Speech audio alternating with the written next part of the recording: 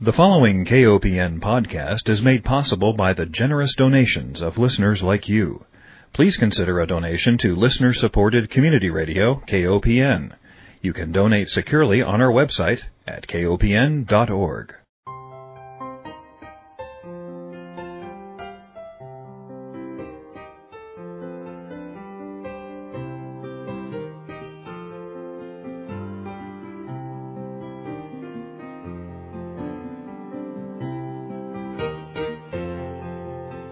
Hi, welcome to Food Sleuth Radio, where we help you think beyond your plate. I'm Melinda Hemmelgarn, a registered dietitian and investigative nutritionist, and I'm on a mission to connect the dots between food, health, and agriculture and find food truth. And to help us do that today is a colleague of mine, a fellow registered dietitian, a prolific author, Evelyn Tribole. Evelyn, welcome. Thank you. Evelyn is a nutrition therapist, author, and speaker, and she's written 7 books. I know you've got some book contracts underway, but the one book that is probably your most famous has to be Intuitive Eating, and we'll talk about that. But the one that I really want to focus on today is the Ultimate Omega-3 Diet, because I think that in our past conversations we've discovered that the omega-3, omega-6 fatty acid story is one that really needs to be told to more consumers. Absolutely. Well, tell me something. How did you get interested in the relationship between omega-3 and omega-6 fatty acids? And I should probably back up and say, maybe you should tell us what they are. Right? Well, there are 2 classifications of fats. It's like saying there's the Smith family and the Joneses. Yes. And there's a lot of similarities, but they're very, very, very, very different. And, you know, what's interesting, what got me really interested in the omega-6 connection was in my research on looking at the studies for omega-3s. I was familiar with the background diet in terms of the omega-6s, and I was going to put it in the book. But every scientist I interviewed was so passionate about the impact of that. In fact, one NIH scientist told me, he said, Evelyn, do you know why omega-3s are so powerful and why we see all these benefits in the research?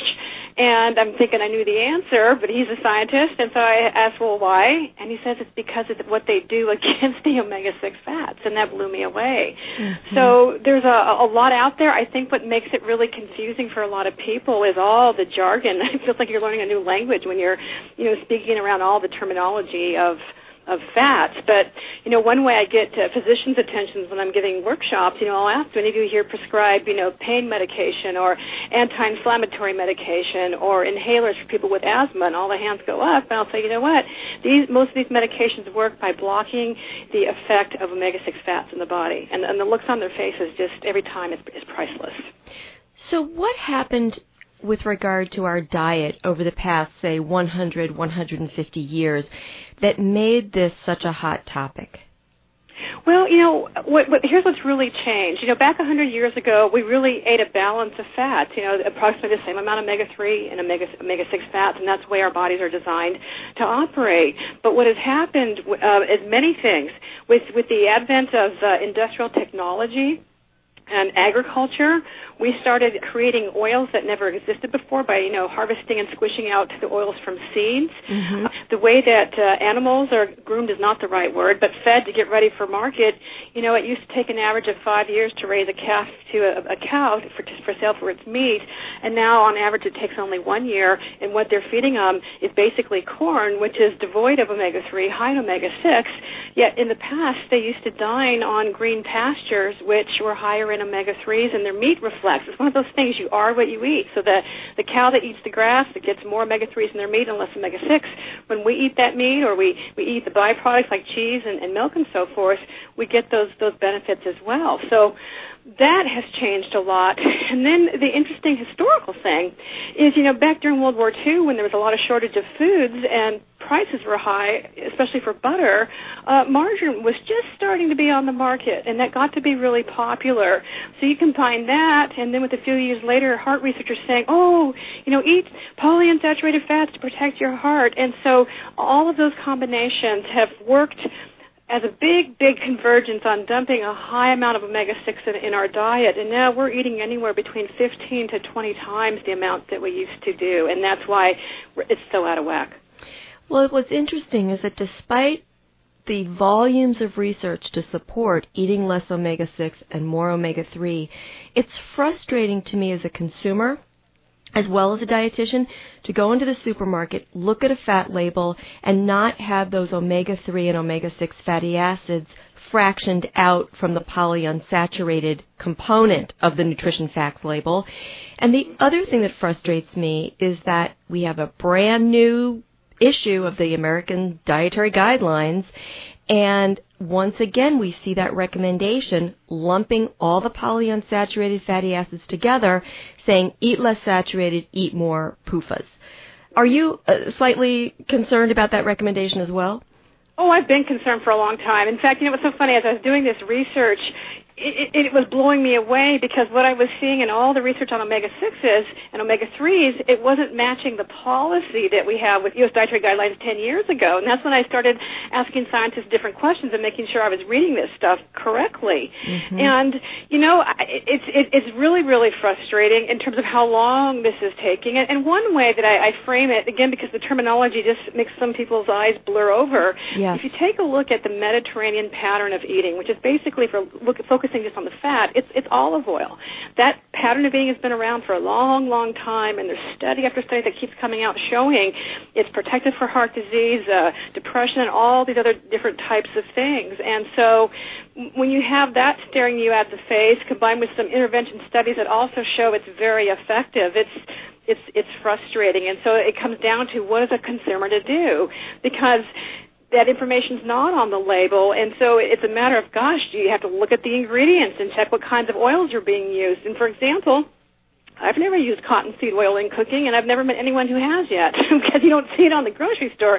And yet it's one of the top 3 sources of omega-6 fats in our diet, and it's used in processing a lot of our foods. And when you take a look at the foods that are promoted as heart healthy and heart smart, especially when you're looking at margarines and spreads, they're loaded in these omega-6 fats, which I think is really confusing for the consumers. And just a couple of months ago, a huge study was just published in the British Journal of Nutrition, where they looked at all these different omega-6 studies, and what they found is, in the old days, they lumped all the fats together. They lumped all the omega-3s, all the omega-6s, and so they were coming to these conclusions that, polyunsaturated fats are great for your heart, it lowers your cholesterol and saves lives and so on. But they never looked at differentiating them. And so this researcher looked at the actual foods, looked at the actual data, and what he found is, when you took the omega-3 component out of there, these omega-6 fats actually raised your risk for heart disease, especially for women. And this was a meta-analysis study, and it was so profound that it merited a editorial by the editor of that journal, saying this has been a big mistake, and people, we got to take a look at this. So, yeah, it's something that's out there that has yet to be translated into public policy. Okay, let's talk about the nitty-gritty. Where are we getting these fats? You mentioned cottonseed oil. What about some of the other common oils in our food supply? And I want to also mention, how many times have you looked at a food label and just seen vegetable oil may contain, and then they have a list, right? So you don't even know. Okay, so where are we getting most of the omega-6s? Well, the top 3 sources in this country are soybean oil, corn oil, and cottonseed oil. And as you were alluding to, anytime it says vegetable oil with all those parentheses of what else it might be, you just need to assume it's one of those top 3. And so sometimes what I do when I'm working with my clients, because this can be kind of daunting, is instead of having to memorize all the oils and what has what, I have them just focus on foods that contain just olive oil or canola oil. And that exercise in of itself is really surprising, because, like, for example, if you go and just try and buy some spaghetti sauce, it's amazing all the different sauces that aren't using olive oil. They're using, soybean oil as their key ingredient. The good news is these foods are out there, they're available, but it takes some time and reading the labels. All right, now let's look at the omega-3. And you taught me something very important, Evelyn. You said, yes, we look at the ratio. We're taught in our college level classes to focus on the ratio, but really ratios are very difficult for anyone to calculate. I know I don't want to start doing ratios when I go to the grocery store. Having a total milligram amount to focus on or to say, okay, limit, no more than this. I think that's very helpful. So do you have a recommendation on, like, don't eat any more than so many milligrams? Yeah, I do. And it's based on guidelines from the International Society of Fatty Acids, and it's comprised of over 500 scientists from like 40 different countries, and what they recommend basically is no more than 7 grams of omega-6 fat from your diet in a day. And this is based on many, many, many studies, including the famous Leon Hart diet study, in which, this is fascinating, if you don't mind me. Yes, no, please do. These people with heart attacks, they divide them into 2 groups. One group got the American Heart Association Prudent Heart Healthy Diet back during that time frame, and the other group got a Mediterranean pattern style of eating, in which the total amount of fat did not exceed 7 grams as far as the omega-6 fats. And at the end of the study, it blew the researchers away, because not only did they have improved health, it reduced all causes of death significantly, including, death from heart disease, where the other group eating the traditional diet did not have those types of benefits. So it's based on those guidelines, and it's based on, traditional diets that you've seen in Greece. Okay, so 7 grams or 7,000 milligrams, if you're counting up the milligrams altogether, of omega-6 is our cap per day. Right. What about omega-3s? Well, here's the interesting thing with omega-3s, and I think this is where consumers really get confused, and it's real important to know which kind of omega-3 and what amount. And when we keep reading about all these benefits of omega-3s, what we're really usually reading about is the kinds of omega-3s found in fish, and that's EPA and DHA. These are the ones that are anti-inflammatory, that help with heart health and mood and all different types of things. Now, there's a plant source of omega-3 called ALA, and you find that in flax oil, flax meal, and it's in other types of fat as well. And many times, foods are enriched and marketed as, fortified or enriched with omega-3, but it's only flax. And what we're really running into a shortfall in this country, most people are deficient in the EPA and the DHA. And so what's recommended is that we get at least 600 milligrams combined from the EPA and the DHA. And it's not that the plant form is not beneficial, but it's not going to get you what you need.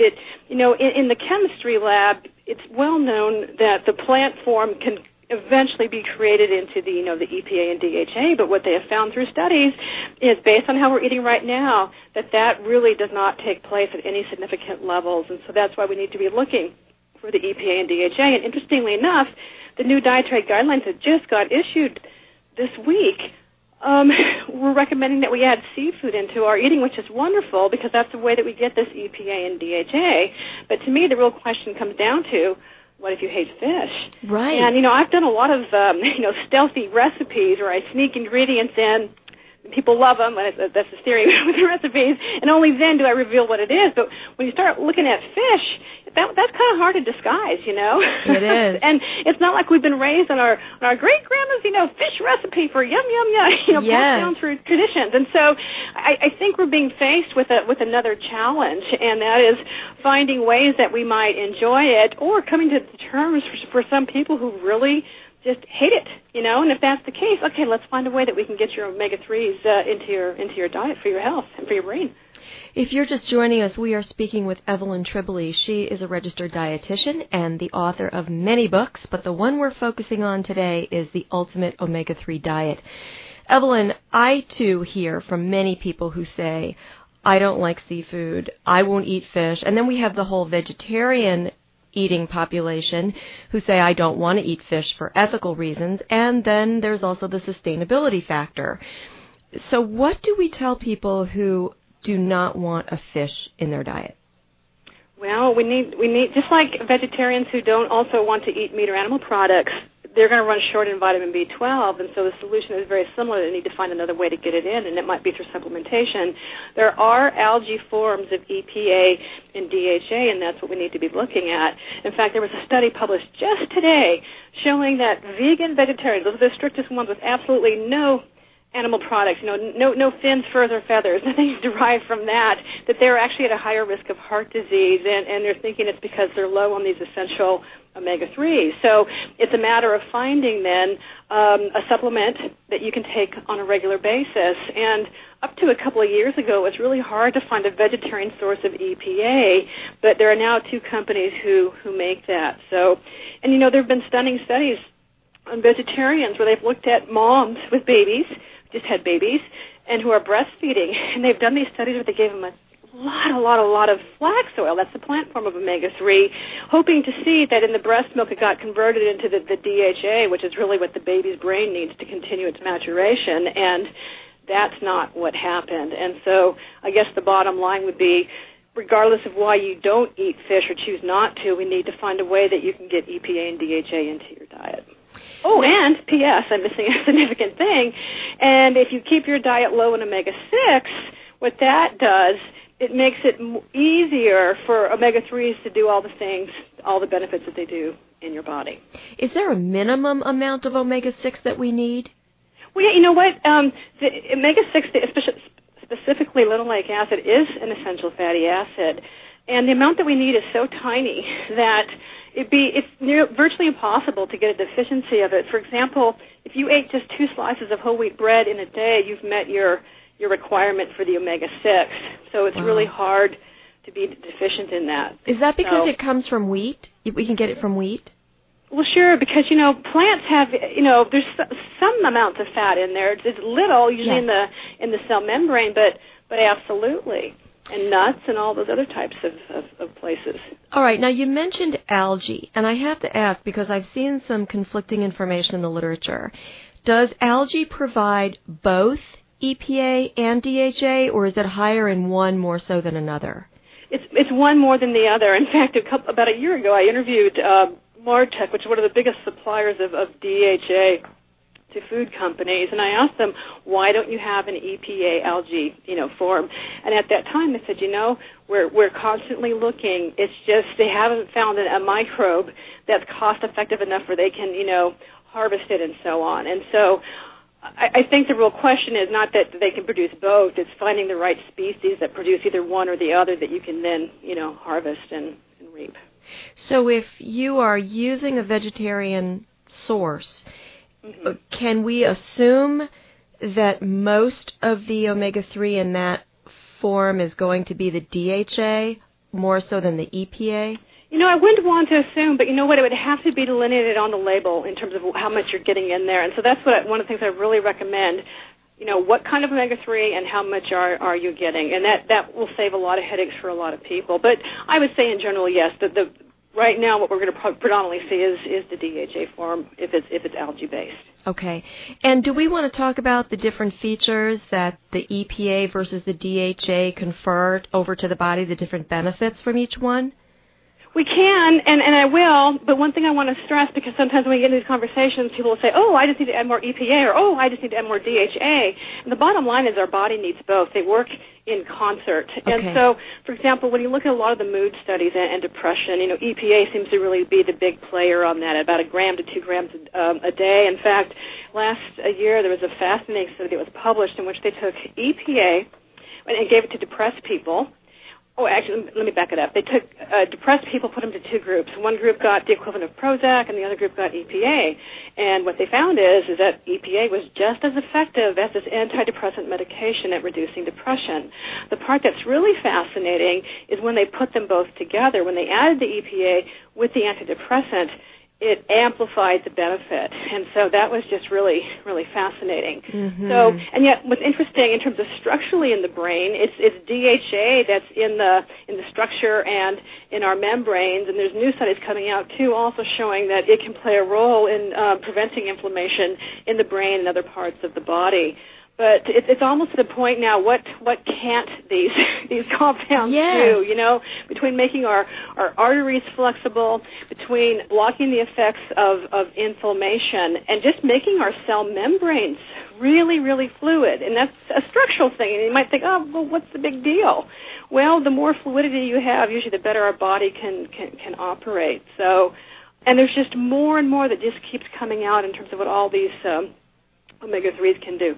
Yes, and I know as dietitians, we hesitate to promote snake oil, but, the sort of the one thing that's going to cure many things. But in reading this literature and in hearing you speak multiple times, I feel like this is probably the closest thing to one nutrient being able to fix so many problems that we see health-wise in our society. You know what? It's really true, and I think the snake oil analogy is a really good one because that's what I was wondering. Are we really looking at just some kind of glorified snake oil? And know that the data, there's just tons and tons of research out there. But keep in mind, it's not that this is some magical potion. A big part of what's happening is we're correcting a deficiency of these omega-3s. 85% of Americans are deficient in EPA and DHA. And so when you start looking at this issue through the lens of a nutrient deficiency, then it's like, oh, no wonder you're having all these problems. And so when you correct it, it might seem like a miracle cure, but with the deficiency background, then it makes more sense.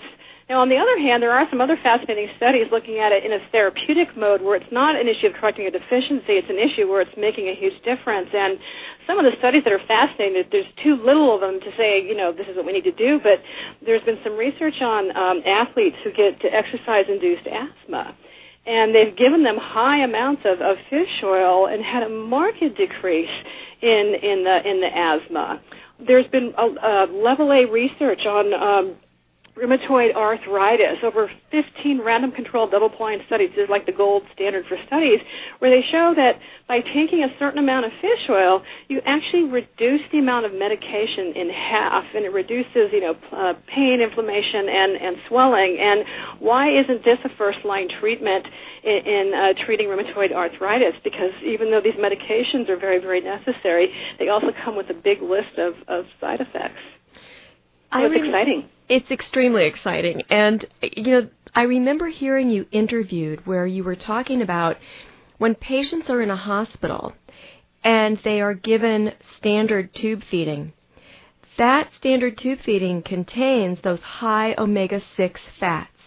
Yeah. So when you're hospitalized, and chances are you're dealing with inflammation at some point during your hospitalization. Right. Absolutely, yeah. Should we not be reformulating these liquid formulas that we're giving patients automatically? Oh my gosh, absolutely. In fact, both and the tube fitting, also the IV, where it's done through your veins. And here's what's very interesting: in Europe, they're light years ahead of us on this. They're already, utilizing omega-3s in those life-saving products. But because anything that you do tube fitting wise or IV is considered a drug-like thing, it has to go through all of the FDA standards just to get an amount that would even be therapeutic. And there was a fascinating case reported about a year and a half ago, got Wall Street Journal, New York Times, on this physician in Boston who had to go through these extraordinary measures to help save this baby's life, and what he wanted to do was to give them high amounts of omega-3s because the research was so good, but it was not considered a legal thing to do according to FDA, and they finally got an exemption, and this kid lived, Wow. So, yeah, that's a big thing. And what's fascinating is there's been a lot of studies looking at people who have, major abdominal surgery ending up in intensive care, and when they're given a formula in which it's high omega-3s, low omega-6, it reduces patient stay, it saves lives, and it reduces medication. And so now we're looking at economic factor. And so I'm wondering if this is going to be the first group who might really start making a difference in policy, because the money that can be saved, not to mention human lives, is phenomenal.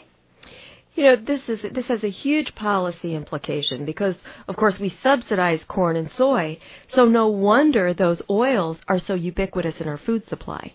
They really are. In fact, I don't know if you had a chance to read Mark Bittman's it's not a new column. He's not doing his regular column he did for the New York Times, but he just wrote for their magazine, this Food Manifesto. Yes. And that's one of the issues that he talked about, is we need to start subsidizing, produce and things that are going to be, beneficial to get into our bodies. But you're absolutely right. It creates this huge conundrum. Exactly. We need to stop subsidizing the foods that are making us sick. The other thing I wanted to touch on is what consumers see on a food label. So we go into the store, we see a product that's, say, been fortified with omega-3, but the FDA does not allow many health claims that we know to be or could be added to that label. Right. In fact, by the time a health claim is approved, it's so watered down, it's kind of even hard to get the gist of what it can do. And I think the bottom line for the consumer is looking at any omega-3 on the label, any kind of claims, is, again, looking at what kind and how much are you getting. And, an example is there's a lot of foods now being enriched or fortified with DHA in kids' foods and yogurts and milks and so on, and that's great. But when you take a look at the amount, it's 32 milligrams on average per serving. And so to get that 300 to 600 milligrams per day, that would take a lot of servings of that product, And so I would hate someone to buy something like that thinking, okay, I've taken care of my omega-3s, when in reality, it's literally just a drop in the bucket. Evelyn, we just have a couple of minutes left. Is there something that you want to leave our listeners with that I may have neglected to ask you? Wow. Well, I think the bottom line in all of this, when we're looking at health and we're looking at eating, is we need to keep the pleasure and the enjoyment in what we're eating. And so sometimes when we talk about all these things that are going on that are distressing, it can take some of the fun and the pleasure out of eating. But I think if we keep that in the equation, that make pleasurable eating a part of the experience, that's a real benefit as well. And I want to direct our listeners also to your excellent website, which is www.evelyntribole.com, and that's Evelyn, Evelyn, Tribole, Tribole. So evelyntribole.com, and you have a wealth of resources for consumers, so I greatly appreciate that. Okay, I've just been given a signal that we have a couple of minutes, so I'm going to squeeze in one more question, and that has to do with the kind of fish that we choose. We know that the cold water fish is great. So many more fish these days are being farm raised versus wild. Do you want to comment on that?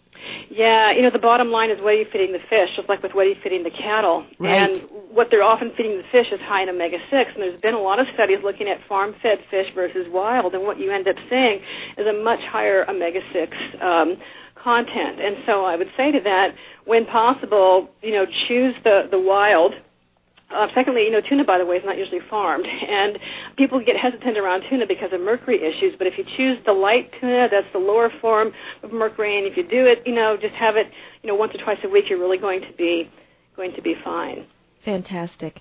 Well, I want to thank you so much for your research, and I want to direct consumers again to your book, The Ultimate Omega-3 Diet, and previous to this, the Intuitive Eating, a revolutionary program that works, making peace with food, freeing yourself from chronic dieting forever, and getting to the natural weight that fits you. And you brilliantly remarked that actually this work on the omega-3 diet really does piggyback with one of your points in Intuitive Eating, which is honor your health through gentle nutrition. And it does indeed taste good. So, Evelyn, thank you so much for being my guest today. Thank you. And I want to thank our listeners for joining us and remind everyone that Food Sleuth Radio is produced at KOPN Studios in beautiful downtown Columbia, Missouri.